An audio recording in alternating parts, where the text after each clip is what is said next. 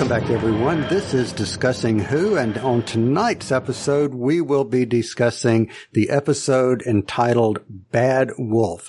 It is the 12th episode of the 2005 series.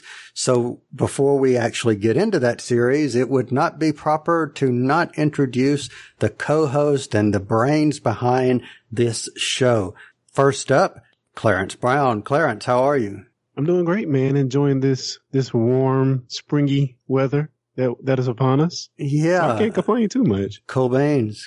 So anything interesting happening with you lately or anything you want to talk about? No, man. Just glad to be on and talk about this episode. Good deal. Which we're almost to the end of series 1, which, believe it or not. Yeah, in the blink of an eye, man. True. So let me also introduce the other part of the brains behind this show, Lee Shackelford. Lee, how are you? I'm well, guys. Very well indeed. Was that sarcasm about the weather, or? No, it actually is great. yeah, it's very nice here in North Carolina too. So yeah, well, good. I'm glad we're both getting it. It's really nice. Yeah, which is raining here tomorrow. Oh, it's going to be raining tomorrow? I think so.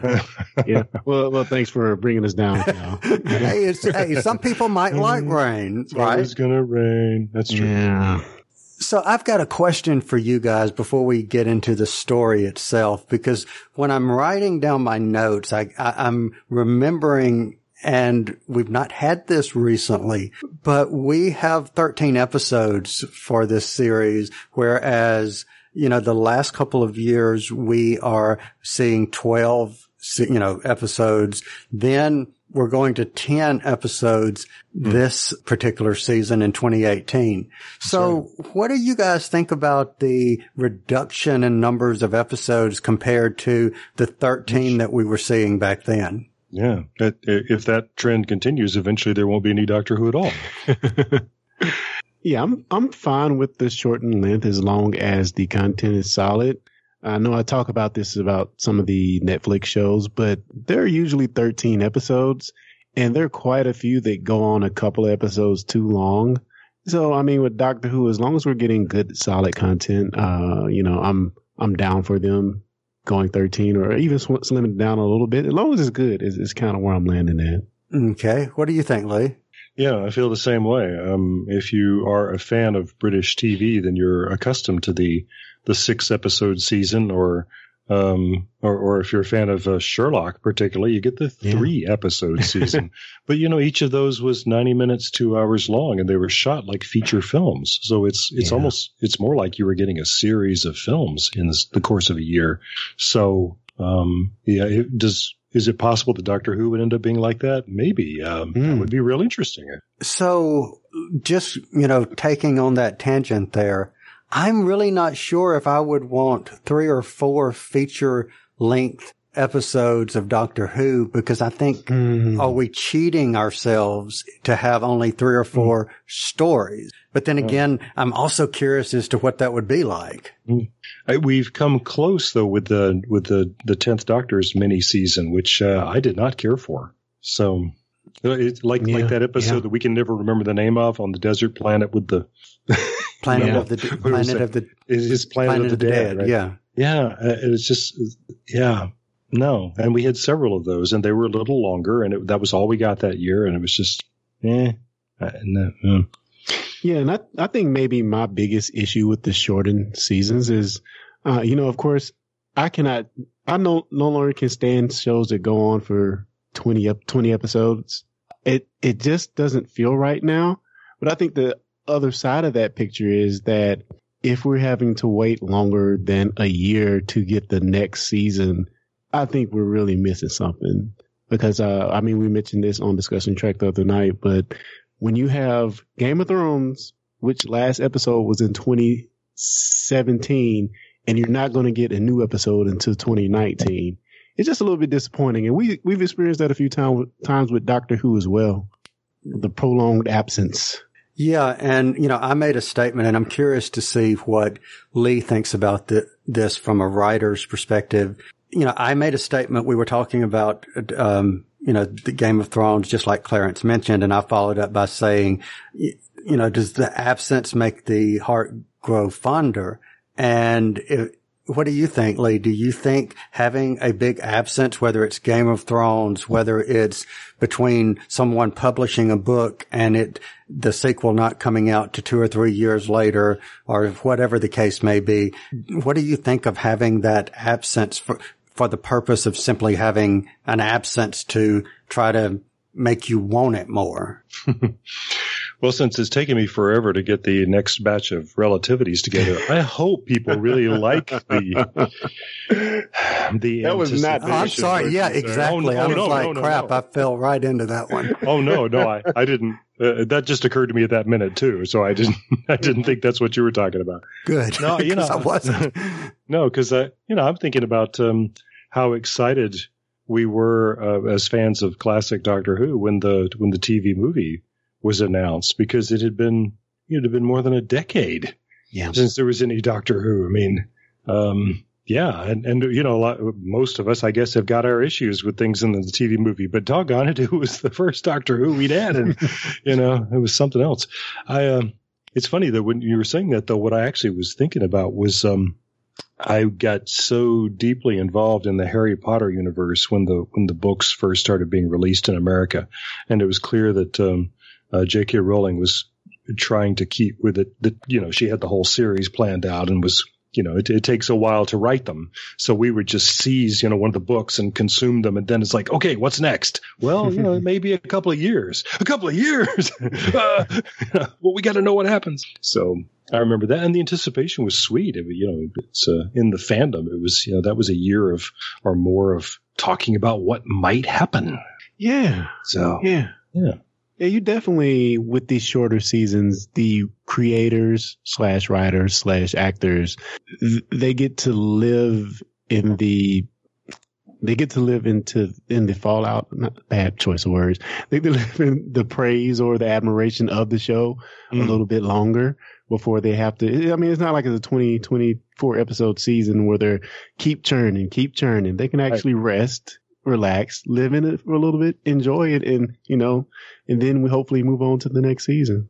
Yeah. My cutoff, I think, would be, and this is just a personal preference here, but I don't think I would like anything shorter than 8 episodes, because if you're really a big fan of whatever that show may be, and you have waited a certain period of time, I think 8 or more. I mean, I'm okay with 12, 13, 14, 15 as the max, because I think after 15, you do start having to have the filler episodes, and that brings up a whole nother conversation entirely. But I think anything under that 8 starts to get into, you are running the risk of losing a portion of your story that you could have told, that especially if you're waiting an extended amount of time. Now, if you have 6 episodes that you air in the spring, 6 episodes you air in the fall, completely different cup of tea. But yeah,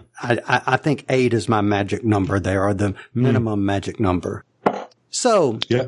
There you go. All right. Good deal. Well, here's one thing that you won't have to wait, whether it be a year, whether it be a couple of years, or whether it be 100 years or 100 years from the events of the long game, which is we are about to review Bad Wolf. So if you have not seen Bad Wolf, put us on pause. This is the 12th episode of the 2005 series. Put us on pause, go watch the movie, or go watch the show, watch it all together if you want to, and make it a movie if you want to, which would be a saga, I guess. But put us on pause, because from henceforth, spoilers. Spoilers. Affirmative. Spoilers. Spoilers. Affirmative. Spoilers. All right. Bad Wolf. Again, 12th episode, 2005. It aired originally on the 11th of June, 2005. Of course, that is on BBC One. According to Wikipedia, this is quite interesting. This episode received the lowest of the season with 6.81 million. Did you guys think, just as a broad story, do you think this deserved the lowest of the 2005 series? Probably not. I mean, of course, we've expressed our misgivings with World War III. But I mean, I think that, I don't know, for what the episode is, it's just kind of ironic that it's the lowest rated of them all. But I don't know. I really enjoyed the latter half of the episode, while the first part of it, I could give or take, quite frankly. What about you, Lee?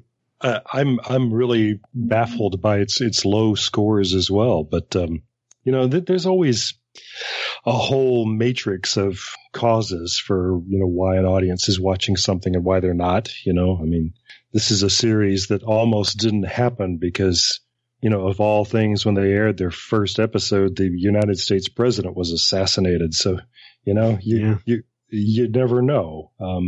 Something's going to come up. I don't know what else is going on in the world, or was it people who tuned into the beginning of Boomtown and said, "Oh God, not the Slovene again," and said, "I'm done with this series." I mean, could be it. That's the best theory I've got. Really, is that it was Boomtown. Even though when we watched it again, we were all surprised about how much we liked Boomtown.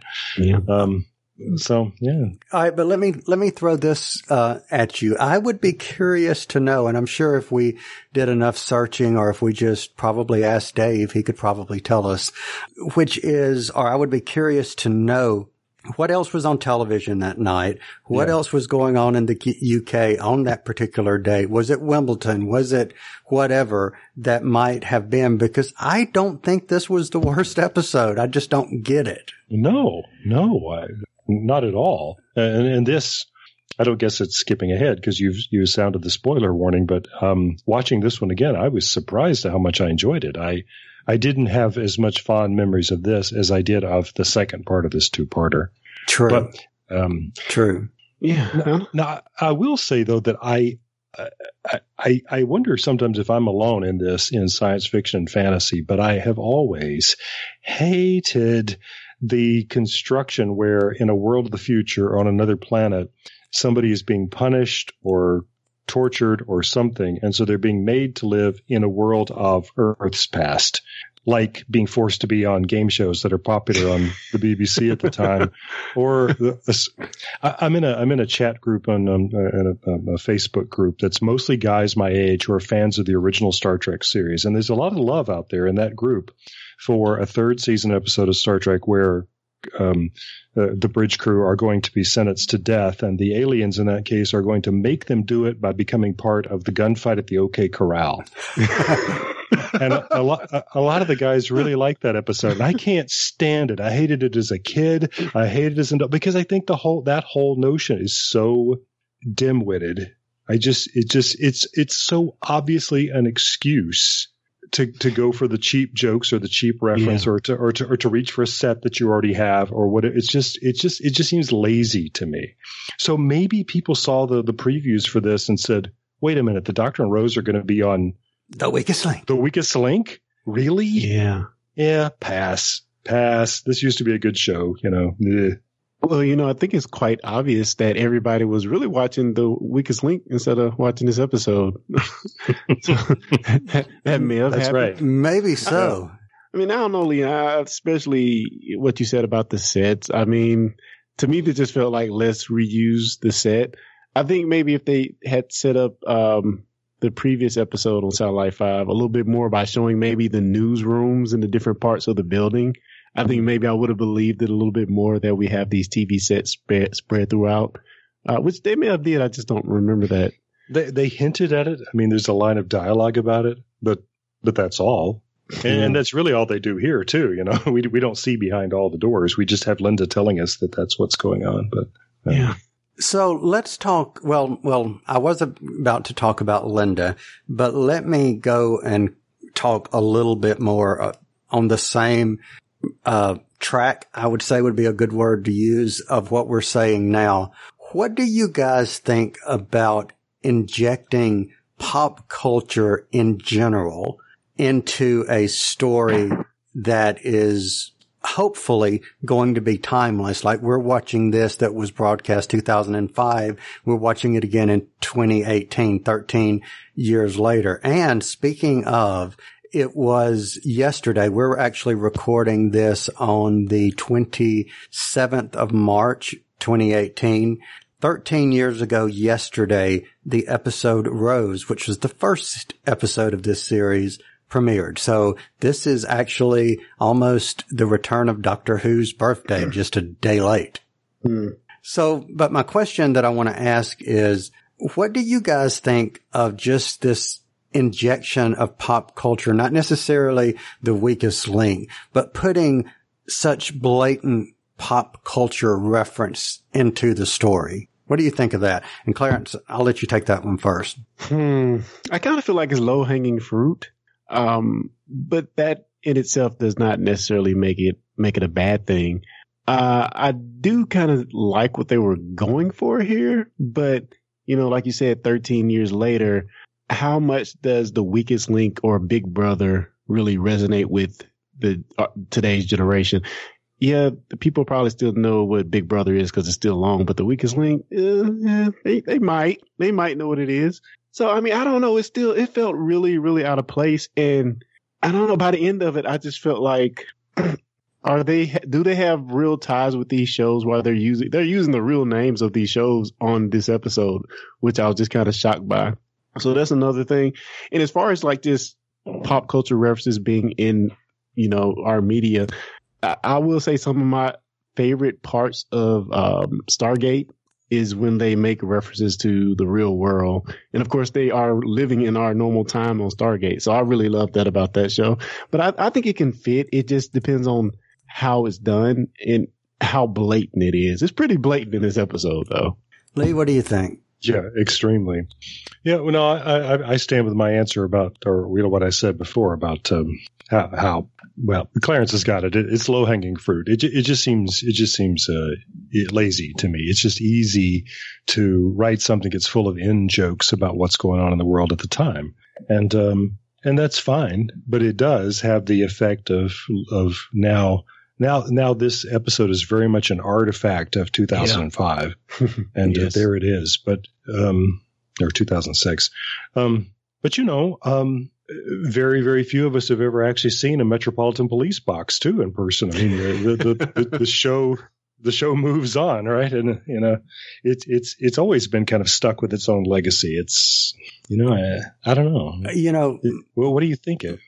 My thing is, and I'm going to speculate something. I don't know this is fact, and I hope what I'm saying is true, but I think that something like I Love Lucy, I'm sure there were jokes in I Love Lucy that were timely, that made reference to what was going on in 1950s United States. But I can pick up and watch an episode of I Love Lucy and not understand any of those jokes that were referenced, and it still is hilariously funny. Yeah. But that's a very good example that you've chosen there, though, because Desi was very conscious of the fact that this is a show that he wanted people to be watching 50, 60 years later. That's why when all of those situation comedies on TV at that time were shot on videotape, he invested in having that show shot on film. Mm-hmm. Wow. And that's why it looks different from all the others and why it has survived visually so well. Because so he was thinking ahead, and he was there with the writers saying, no, that's a very timely joke. Let's not do that. Let's make it, it's got to be something that people will still laugh at in the 21st century. And they do. And I do. And they do, yeah. So, but I look at this and it harkens back to what Clarence was saying a moment ago, which is I felt like I was stuck in a parody of 2005 pop culture. Right. And I just don't think that was a smart way to go. It was cool at the time because for the Anne droid, they even had the woman who was Anne in The Weakest Link actually doing the voice. It's Anne Robinson, yeah. Yes. Oh, wow. Cool. And they invited her and figured she'd say no, and she did it. She went out there to be the cartoon version of herself. I love that. Wow, that's really cool. Yeah. If she'd been in the U.S., she would have been on The Simpsons, right? Yes. I mean, what do you think about that same premise applied to less pop culture and more like political things? I mean, of course, in the latest series of Doctor Who, he got, jabs at Trump.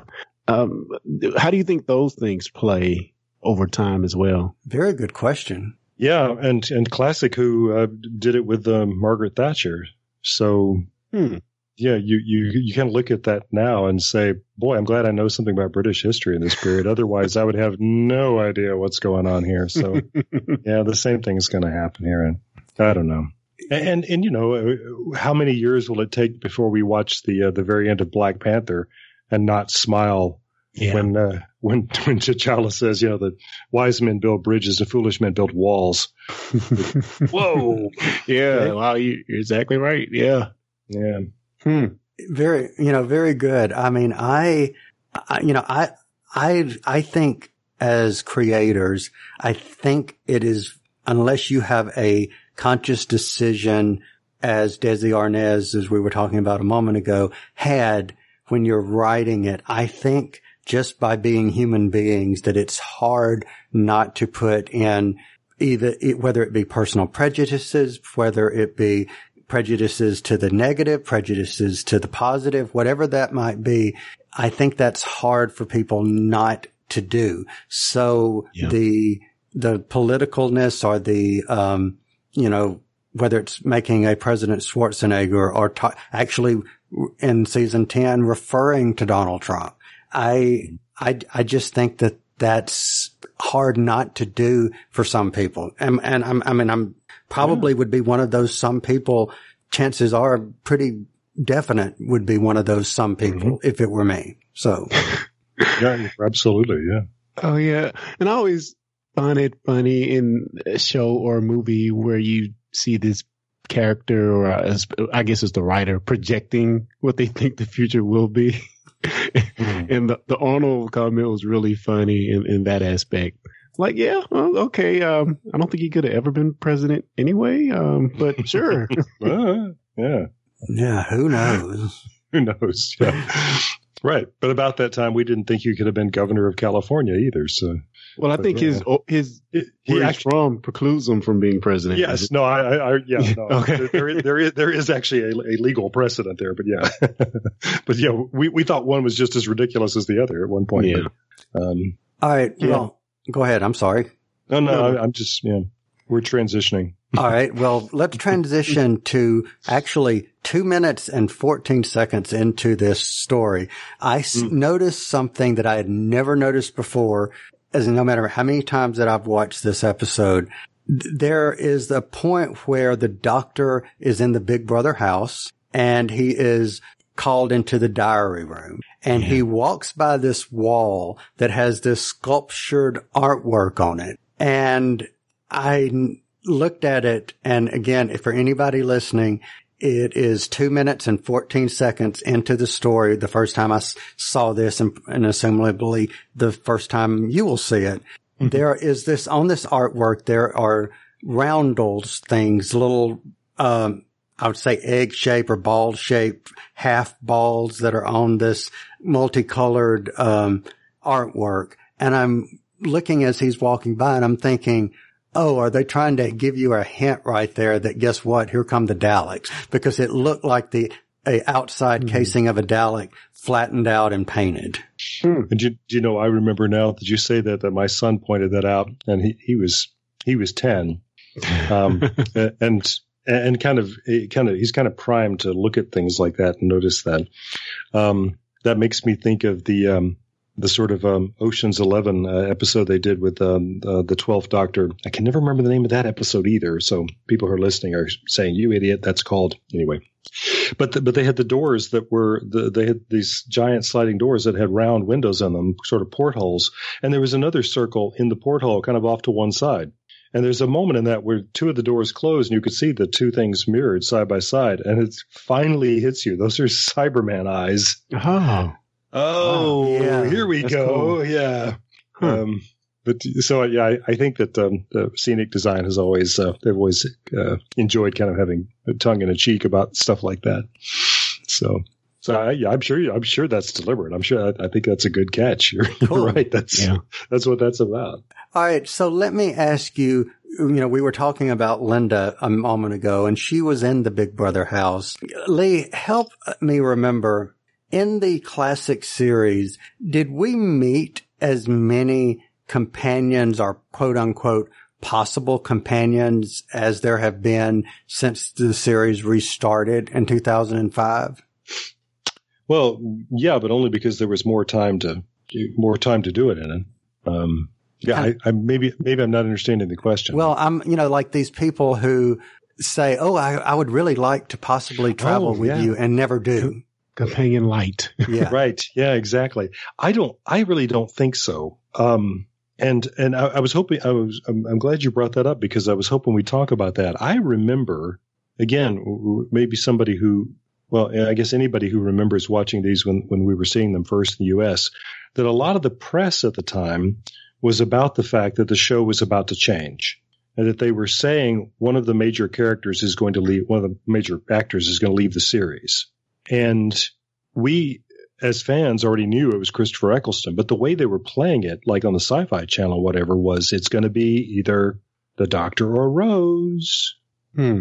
So then and so I wondered how deliberate that was from the BBC marketing point of view, because then we had this whole thing with Linda, she'd like to travel, and the Doctor basically invites her aboard, and I remember watching that and thinking, wow, maybe it's, and then Rose got disintegrated. I said, well, that's it, man. How about that? Okay. Well, it's going to be the Doctor and Linda with a Y.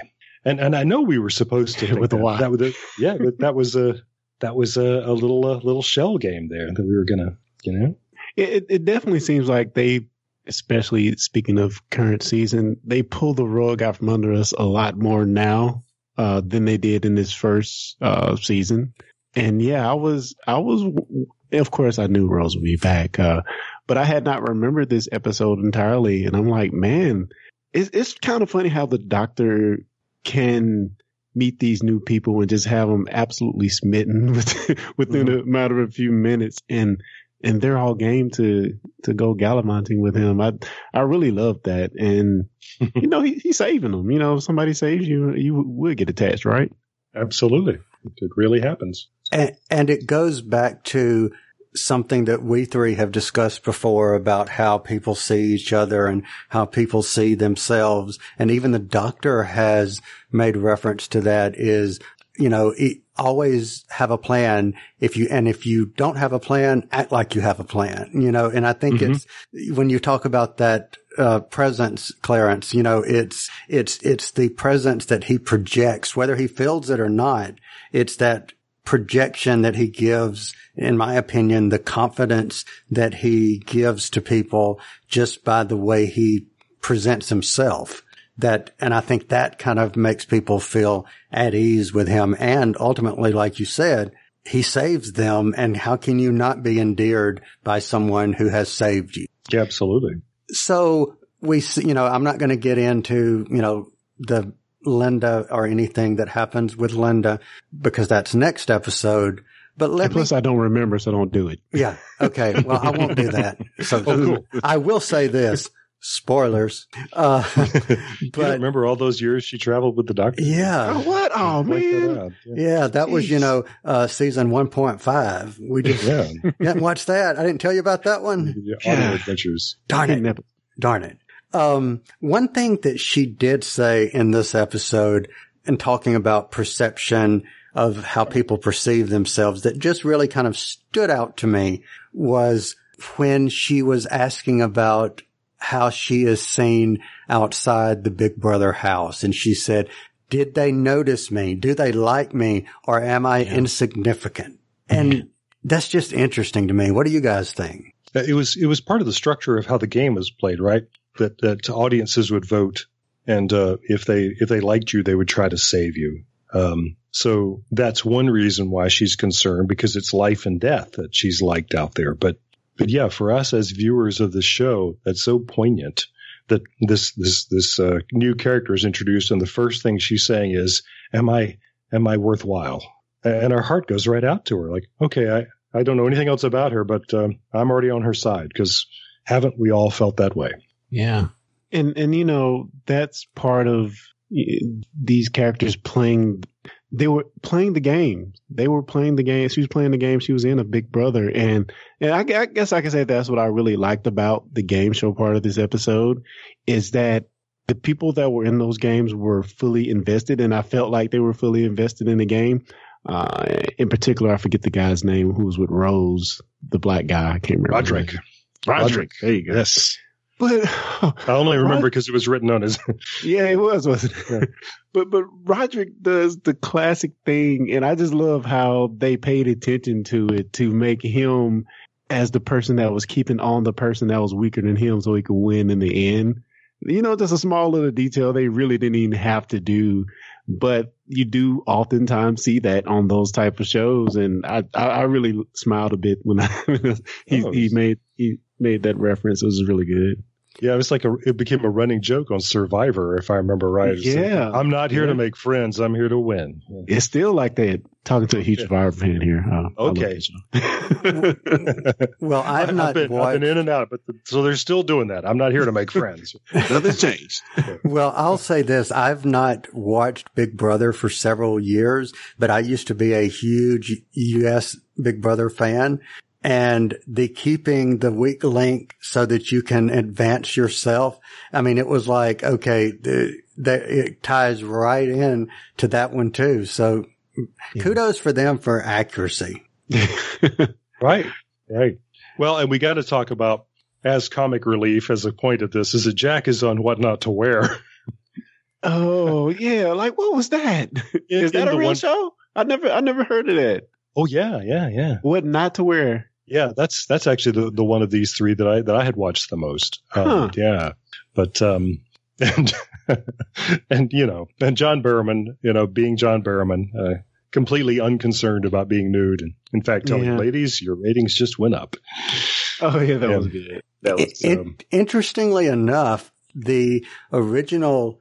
Well, I'm not going to word that the way I was about to word that, but the original presentation of the episode was actually changed from how it was originally shot, which was they had to remove the backside. There was a scene of his backside, and the BBC censor said that, for BBC One, that was a little bit too much. So they had to, take that out and reshoot it or, not show that particular, shot. So. Yeah, I think they've actually digitally moved some scenery around there because there's something, blocking, because he's still sort of, it's like you can almost see his feet, but there's something in the way. But, a commenter on IMDb noted that and said that that's the only time, to this person's awareness, that, the censors actually, objected to anything on the show, which I thought was, so there you go.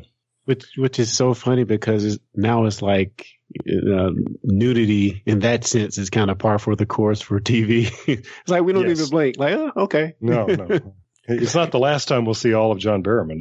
Yeah. But, you need a place to hide your compact laser deluxe. Apparently so, yeah. And where exactly that is none of our business. Exactly. And to that moment, it threw me out of the episode. It's like there's a sense where we're being serious about the situation that's going on. It's life or death. We're trying to win in this game. The doctor's scrambling to save Rose. He probably thinks the captain is okay by himself, but he's scrambling to save Rose. But, I know it's a comedy relief moment. I realize that, but it just felt out of place to me. You think it's too much? It was a little bit too much. It kind of breaks the tone of the show. Yeah. All right. So, Clarence, let me say this, and I say this because you're saying that, his scene right there kind of, threw you out of the show and made you look, cause I'm assuming you were invested in the story. You knew what was going on. And then all of a sudden his scene just kind of like, you just kind of like, okay, what's going on here? And you just didn't kind of know where to go, right? Yeah, I mean, and it's not like it was a throwaway scene because that scene allowed him to, or the way the gun was hidden, I guess, allowed him to escape and, aid the doctor. So it was not just a minor throwaway thing in its slapstickiness. It was pretty substantial for the rest of the story. Okay, so let me say this, and and I purposely, did ask that question for a reason. From experience, I know when John Barrowman wishes to throw you out of a scene, or when you're about to ask a question and you are knowing that you don't want to make a fool of yourself when asking a question, and he throws you off your question completely. And I'm raising my hand here because, as you well know, he did that to me. I think that is just par and course with John Barrowman / Captain Jack. Maybe so. Maybe so. Well, and to the internal logic of the story and the character, I enjoyed that and didn't think it broke the tone of the show because I knew that they were all in real danger, and I was kind of waiting to see what was going to happen to Captain Jack. But he's being cool because he knows ultimately he's got this, and so he can play around with the robots there a little bit. And, he enjoys it. It's just a moment of cool to me. And then he shoots both their heads off and takes their gun. And I thought, yeah, that's what I was expecting to happen. Cool. All right. He's got it. It did allow him to have a bit of fun with his game, I guess. So I guess that made for some good moments. Yeah. It is silly though. Yeah, it is silly. I mean, really, where did he have that gun? It's pretty big. Yeah. It's that it was. And speaking of things related to Captain Jack, I really think that, and correct me if I'm wrong here, that we also heard the first time a word that we would come to associate quite well with Captain Jack. Is this not the first episode that we heard of Torchwood? It is indeed. Yep. That's it was a question. We've seen the letters in Torchwood, of course, before, but we'd never heard anybody say it. Yeah. So had we known at this point that Torchwood was finna get ready to go into development, or where exactly in the timeline does Torchwood take place? It's after this, so but it's immediately after the season. Yeah. Yes. But okay. Yeah. Yeah. You are, in regards to episode wise, you are 2 episodes away from the first official Torchwood. That's true. Yeah. Yeah. When we speak of Torchwood as a force to be reckoned with. Correct again. That's right. Yeah. So, let's get into a little bit. So we've heard Torchwood. We've talked about Linda. We've talked about Anne, the android with the weakest link. So we realize, or the doctor realizes, we're on Satellite 5. It's no longer a news channel. It is now the, game show network, basically. Forgetting the fact that we knew what was coming, as we've already seen this, when did you guys feel like you knew what the big bad was going to be? Or did you? I really don't remember. I mean, seeing it the first time, so I knew, but I don't recall. What about you, Clarence? As I've stated many times, this is my exactly second time seeing this episode. Yeah. And quite frankly, I didn't remember. I mean, I didn't remember it until they revealed it. Good. Because to me, until the very end, this episode had nothing to do with Daleks at all. And they just kind of slid in there at the end. So that's right. Yeah. In what I had completely forgotten what a gorgeously appointed that set that is for the inside of the Dalek ship. I'd completely forgotten about that. And for once, everything looks like it was actually designed to accommodate Daleks and not people. Yeah. But, with all the arch doorways and so on. But it was, gosh, what a beautiful, beautiful thing that was. All right. So, and we'll see more of it in the next one. So it's interesting. So in the scene where Rose, we find out, didn't die, she was actually transmitted or transmatted, however you want to call it, transported, teleported, whatever. She's taken somewhere else. And when she awakens and she's in this room before she sees what's coming at her, for some reason that looked really, really, really, familiar to me.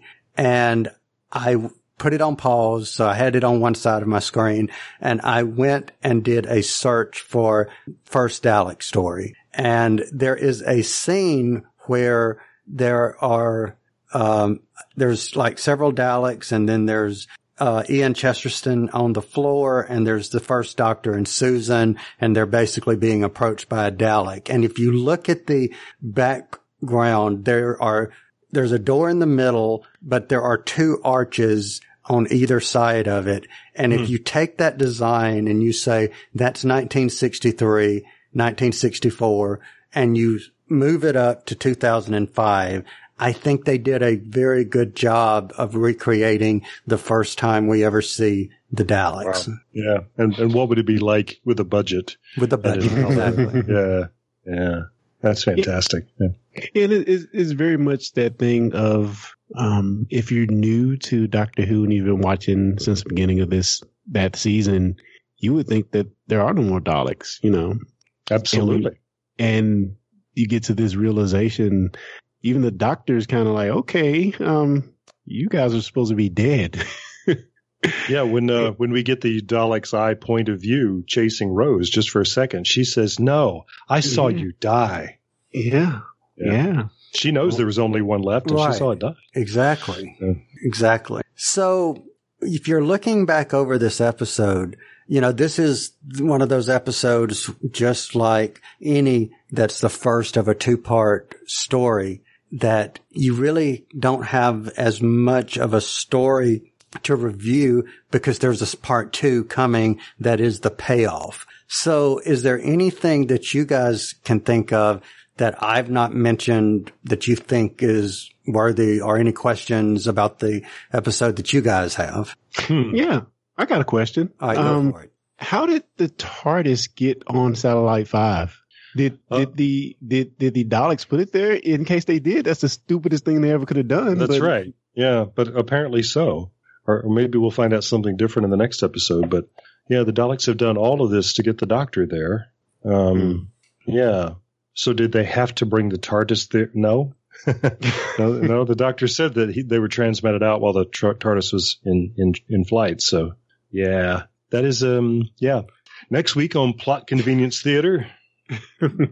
Also, Jack now has a key. Yeah, that was cool. Yeah. So that happened in the interval. So can I piggyback off of that question and just ask a Doctor Who history type question?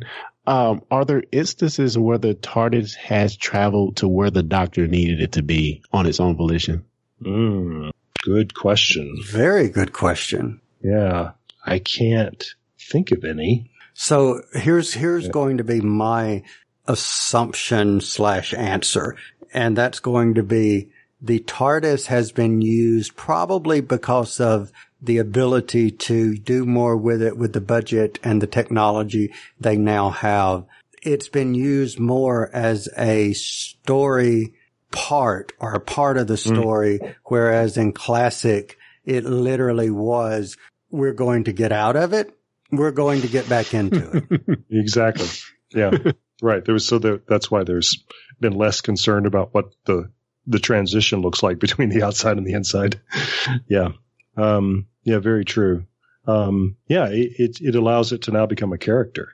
And ultimately to literally become a character in the show, but for us to treat it more like a character. Because when you ask that question, Clarence, I'm sitting here going, you know, where have I seen the TARDIS go to? And all I'm seeing in my head are different versions of the Doctor walking out, different versions of the Doctor walking in. Right. And then when you get in, it's, well, what does it look like this season on the inside versus, oh, well, the Master got in. Oh, a Cyberman got in. Oh, you know, the Ronnie got it. Yeah. Right.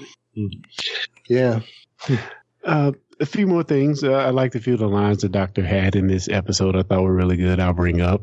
The first one, the woman mentions that we're just doing our jobs. Yeah. to which the Doctor replies, with that statement, you lost the right to even talk to me. Now back off. Yeah. It's a great line. Yeah, we got a kick out of that one. And also, I like the whole piracy statement that was made. I think the girl asked him, do you watch? And he said, I never pay my license. And she was like, oh my God, you would get executed for that. I just laughed. Yeah. No piracy, folks. No piracy, Americans still in this. That's right. Nobody did that. No. Come on now. Oh, I got a kick out of that one. Yeah, me too. Especially considering the fact we have to remember TV over there in the UK, you pay a tax for that. Yeah. And surely that's what he's referring to, at least on paper. But yeah. One of my favorite throwaway lines in this is we learn what the Doctor has learned from Cassandra. To moisturize me. Yes. Yeah. So I'm sorry, Clarence, go ahead. No, I'm just adding one last thing that I guess we talked about, but we didn't say explicitly. I love how these fun and throwaway TV shows that are not serious at all, I just love how they took the dark twist. And to me, the dark twist made them worth having in this episode. Good point. Yeah, it wouldn't have made any sense otherwise. Absolutely. Yeah. You know, there was one show that the Doctor even referred to that was something about people in a bear or something, and I don't remember what the joke was, but it was like, oh, the Doctor watches television too. Yeah, and what sounds like kind of a kids program, which is a running joke from the series, because the Master is always watching Teletubbies or something like that as the series has gone on. So, yeah.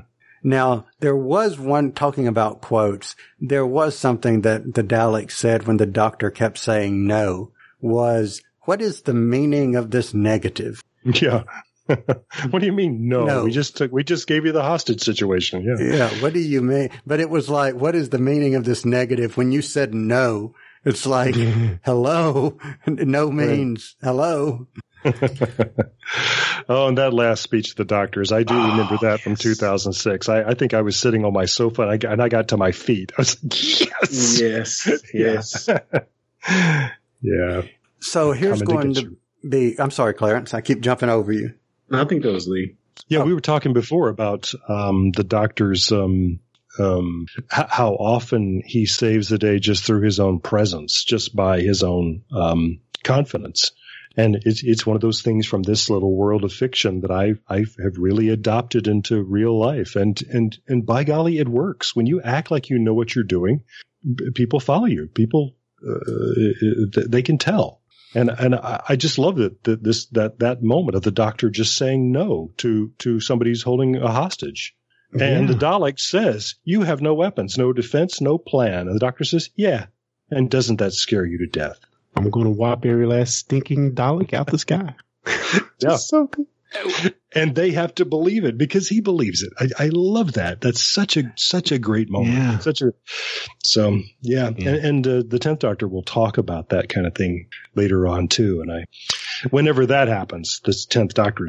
Yeah. Whenever that might happen. We know it's going to happen. Eventually, maybe when, maybe the 9th Doctor and Rose decide to, I don't know, maybe part ways. I don't know. Maybe eventually. Yeah. Eventually. But here's my thing with and I wrote this down. This was the thing that kind of kept coming back and sticking out in my head based on our last episode that we recorded. And we talked about Christopher Eccleston and the comments that he's made, et cetera, and so forth. If you want to hear all of that, go back and watch the last episode that we did. But it just kept coming back to me over and over that the things that we do, the things that we talk about on Discussing Who and other podcasts like us is in part because we know and we have access to information that gives us behind the scenes, that gives us these tidbits of things that are beyond the story proper. And it just is sad that for Christopher Eccleston, who was so unhappy in his role as the Doctor and did not like being there and wanted to get out, it is so sad that if not knowing this or even with knowing this is where I guess I'm trying to go, that I watch him and I see him on there and I am astounded by how very good this man was as the Doctor. That moment where he thinks that Rose has been disintegrated, the camera just holds on his face and holds on it. And I was thinking the same thing. I'm thinking, man, he's good. Yeah. Wow. And he didn't get wild. He just kind of kept his composure to a certain extent. Mm-hmm. And it just came to the point when, I guess Jack knew it was coming. Mm-hmm. Like, yeah, let's go. Let's do it. Yep. Yeah. We did what if we got to lose? Yeah. Oh, yeah. And we got to see the doctor wield a very big freaking gun for the second time, which was awesome as well. And then toss it to somebody. It's like, what did you think I was going to do with it here? Yeah. So how would you guys, if you were giving this episode standing by itself a rating, what would you give as a rating? And Clarence, I'll let you take it first. Wow. I think there were definitely good points in this episode that I really enjoyed. But to me, the first 30 some odd minutes were not that great. Again, we always find the high points, which I think is good. I'll give it probably like a 3.7 out of 5. All right. Lee. I'm going to say 3.5 with the same logic that I was so disappointed with the concept of the beginning. And then once the Doctor and Linda got out and Jack got out, it really all started to come together and pick up for me. And so then by the time we get to the cliffhanger here at the end, I was totally on board. So, 3.5. So why don't I not break tradition as we've done with series 1, and I'm going to give it, Clarence gave a 3.7, you gave a 3.5. Do either one of you have a guess at what my rating is going to be? My guess is that we're going to make you go first next time. Okay, hold me to it. Hey, that's a good point. Hold me to it. Except it's going to be all 5s next time. So. Yeah. And so I'll go ahead and tell you my rating of next episode will be a 5. Spoilers. Yeah. Not saying what's going to happen, but I will say it will be a 5 because for this very reason alone, it is the first Doctor Who story that I have memorized part of. So there you go. But yeah, 3.6 because 3.5, 3.7, 3.6. All right, gentlemen. So why don't we wrap this episode up? And I'm going to go around really quickly and give you guys an opportunity to talk about anything else you might be working on. So Lee, why don't you take it first? Well, as always, I'll point people to relativitypodcast.com, the new and improved relativitypodcast.com. And if you're not following the show, then click on the listen link in that, and you can hear the whole series and subscribe through a whole fistful of different ways. So, yeah, that's it for me. Cool bean, Mr. Brown. I'm going to say check out the Discussing Who /Discussing Comics YouTube page, which can be found at youtube.discussingwho.com. Good deal. And Clarence and I can also be found on discussingtrek.com, which of course we will talk about, guess what? Star Trek, and specifically Star Trek Discovery. So for anyone listening, we appreciate your time in listening. We want to hear what you think. So if you have any feedback for this episode, go to facebook.com/discussingwho and send us a message, and we will play your feedback on the next episode or on a future episode, whichever one comes first. So thanks everyone for listening, and we will be back next time. Discussing Who is brought to you by Audible. You've probably heard of Audible, but just in case, they are the world's leading provider of audiobooks. They have more than 180,000 titles. Let me say that again. 180,000 titles to choose from. Imagine a genre, they've got an audiobook. And these files play on smartphones, Kindles, tablets, in fact, over 500 different devices. Now, for fans of Discussing Who, Audible is offering a free download when you start a new Audible subscription. And you can choose anything at all from that vast library. But we know you want to get one of their absolutely fantastic Doctor Who titles, which include New Adventures of the Doctor, but also Torchwood and River Song. And they're performed for you by actors you know and love. Wonderful voices, Tom Baker, Alex Kingston, David Tennant. The list goes on and on. So try it out for 30 days. And if at the end of the month you decide Audible is not for you, you still get to keep that Doctor Who book you downloaded. So look at it this way. Free Doctor Who book. So here's how you get started. Point your favorite web browser to audibletrial.com/discussingwho. That's audibletrial, all one word, audibletrial.com/discussingwho, also one word. And that's how you get your free book. What could be better than that? You've been listening to the Discussing Who podcast. Discussing Who is made by fans for fans. No copyright infringement is intended. Show us you're fans of the show by liking us on Facebook, following us on Twitter. You can find us on the web at www.discussingwho.com. Want more Discussing Who? Find us on iTunes, Google Play Music, Player FM, the Doctor Who Podshock Alliance, and more. Send us your feedback to discussingwho@gmail.com, or if you'd like, simply record a voice message and send that to us via your smartphone, tablet, or computer. We want to hear from you.